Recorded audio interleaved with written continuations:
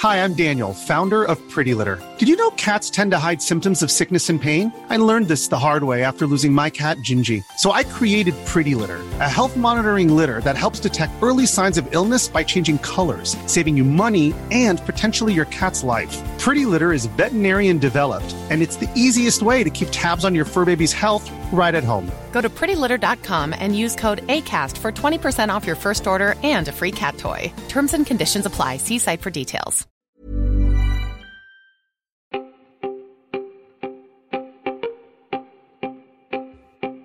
Welcome to the Help Desk for Tuesday, the 9th of March. My name is Peter Wells. And I'm Tess Bennett. I'm still in long weekend mode, Tess, because we have the day off down here, so I'm a bit relaxed, and I've decided to just talk about upcoming rumours that I'm excited by. I actually think this one might have been confirmed today while you were on a public holiday in Melbourne. Oh, which one?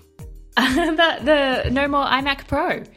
Well, yeah. So that is now confirmed, and it's very rare for Apple to announce a product's end of life before it happens. Normally, it's just, you find out there's a new iPhone because the old iPhone is no longer on sale.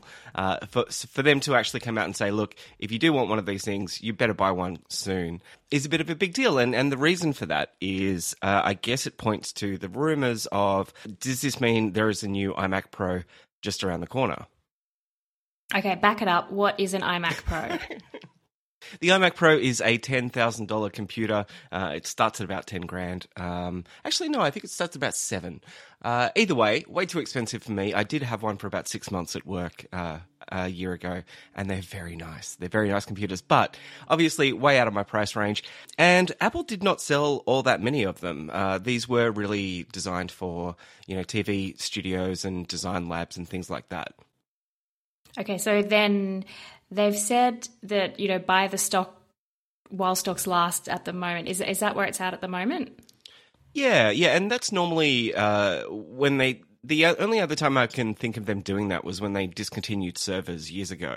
And because that's a business product. So I think this is a way to say to business, look, there are certain things, maybe the latest versions of Adobe's software isn't fully optimized yet for the M1 chip.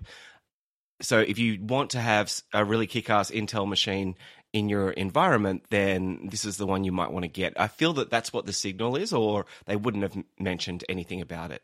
That is exciting because we've already seen the M1 announcements late last year. So that was their low-end computers. I was expecting to see the iMacs, the regular iMacs, and the kind of high-end laptops get a speed bump sometime in March. I'm expecting an event in March. And so this suggests to me that even better chips are coming. So even better chips in even more expensive computers? No, I think it'll be... I would imagine the March event, we're going to get new versions of the iPad Pro that generally comes out around Marchish. It's also normally a bit of an education-focused event, and education loves the iMac. They buy hundreds of those things for classrooms and libraries and stuff like that. So I was expecting to see the iMac updated in March. But yeah, now it might suggest that we're also seeing a very fancy new iMac Pro as well, which I still won't be able to afford. And moving on, Australia's software industry is getting its act together and is starting to lobby the government. A dozen technology companies have written to the ATO seeking the opportunity to explain the role that software plays in research and development work. And this is all in the hope of avoiding another heavy-handed crackdown against the R&D tax incentive. So the R&D tax incentive is a policy that's one of the government's most important innovation policies, and it's typically used by young companies to pay engineering staff. But it's been a little fraught in recent years because the ATO has turned around and retrospectively audited a few of these R&D claims, kicking off these years-long administrative processes which no small startup wants to deal with. And so many of them in the technology space here in Australia aren't bothering to claim the tax break because it's just too confusing and not worth the headache. There's a little bit more adding to the complication, and that was around the budget last year, it reversed some cuts that were going to be made to the R&D tax incentive scheme, but didn't actually clarify whether the software industry was included in the scheme at all. And a little while after that, Minister for Industry, Science and Technology, Karen Andrews, ruled out allowing software development to be deductible as an R&D expense. So basically, just a very confusing policy. Yeah, how is software development not research and development? That's bizarre. I don't know if they think it's business as usual and therefore it's not R&D enough. Yeah. That might be the argument. Too much D, not enough R. Yeah. But the software industry, basically they want to clear all of this up. The group that's gotten together has offered to convene a workshop with the ATO within 2 months to, quote, improve the understanding of software innovation in the tax office and conversely address any concerns the ATO has about the software-related claims, which doesn't sound patronising at all, does it? No, not at all. Yeah, someone is putting together a really condescending PowerPoint and I want to see it. Yes, I hope it starts with software eating the world. Yes. And sticking with rumours, as I promised I would, there is a new Nintendo Switch rumour from our good mates over at Bloomberg. So the new Switch is apparently going to be rocking a 7-inch OLED display built by Samsung. Kind of unusual for Samsung to make OLED displays for other people, but they have done in the past.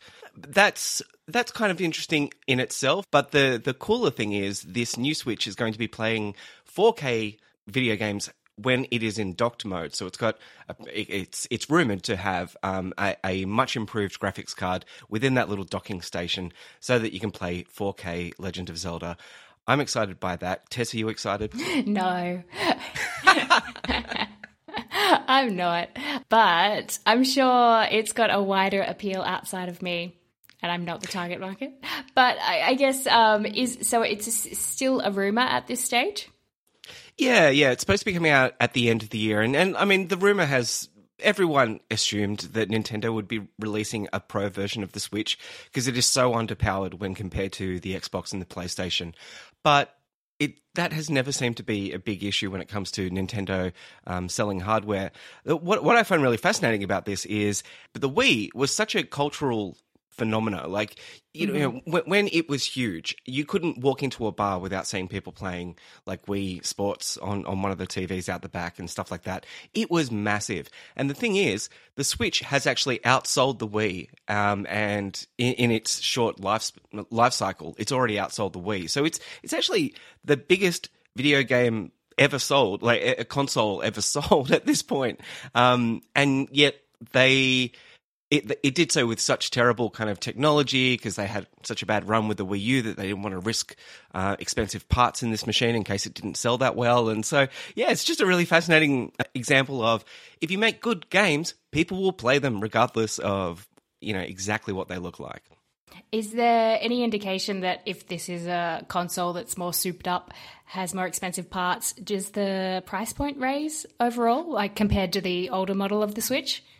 Yeah, they haven't really said that. I mean, the Switch is still selling for the exact dollar amount that it sold 3 years ago when it first launched. So that's another one of those Nintendo advantages is they've never had to lower the price or do any kind of crazy sales, and the Wii just continues to sell.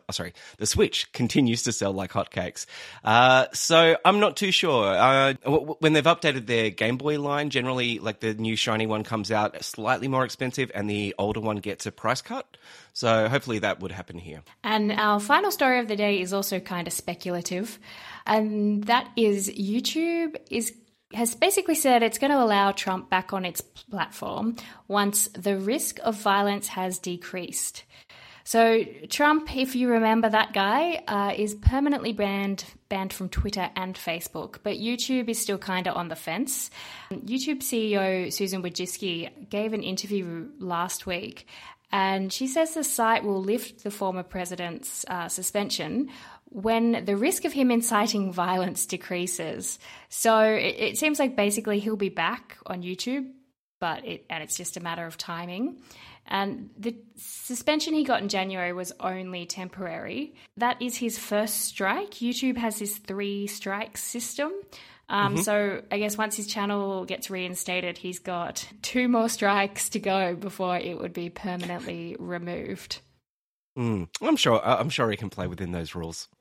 Do you think it'll be back? I really hope not. I mean, I really like the way some of the media in America has been treating the post-Trump world. Stephen Colbert won't even say his name on his show, which I think is a really nice way of starving Trump of the one thing he craves more than anything, which is attention. Yeah, I really wish that YouTube would stick to its ground on this, or stick to the common ground that even Facebook can get to. Come on. Well, Facebook's decision... Oh, no. It's like semi-independent oversight board is taking a look at it. So there's a small chance that they might come back with a different recommendation, but I don't know how they'd get there, really. So... That board was overruled like 14 times last year by Zuckerberg, according to leaked memos. So they're doing a damn fine job keeping Facebook in check. Anyway, that's all we have time for the Help Desk on Tuesday. Thank you, Tess Bennett. Thank you, Peter. I've got to go watch the Oprah interview now. Oh, yeah. Yeah, that's on. Cool. All right. We'll report back tomorrow. Speak to you then. Bye.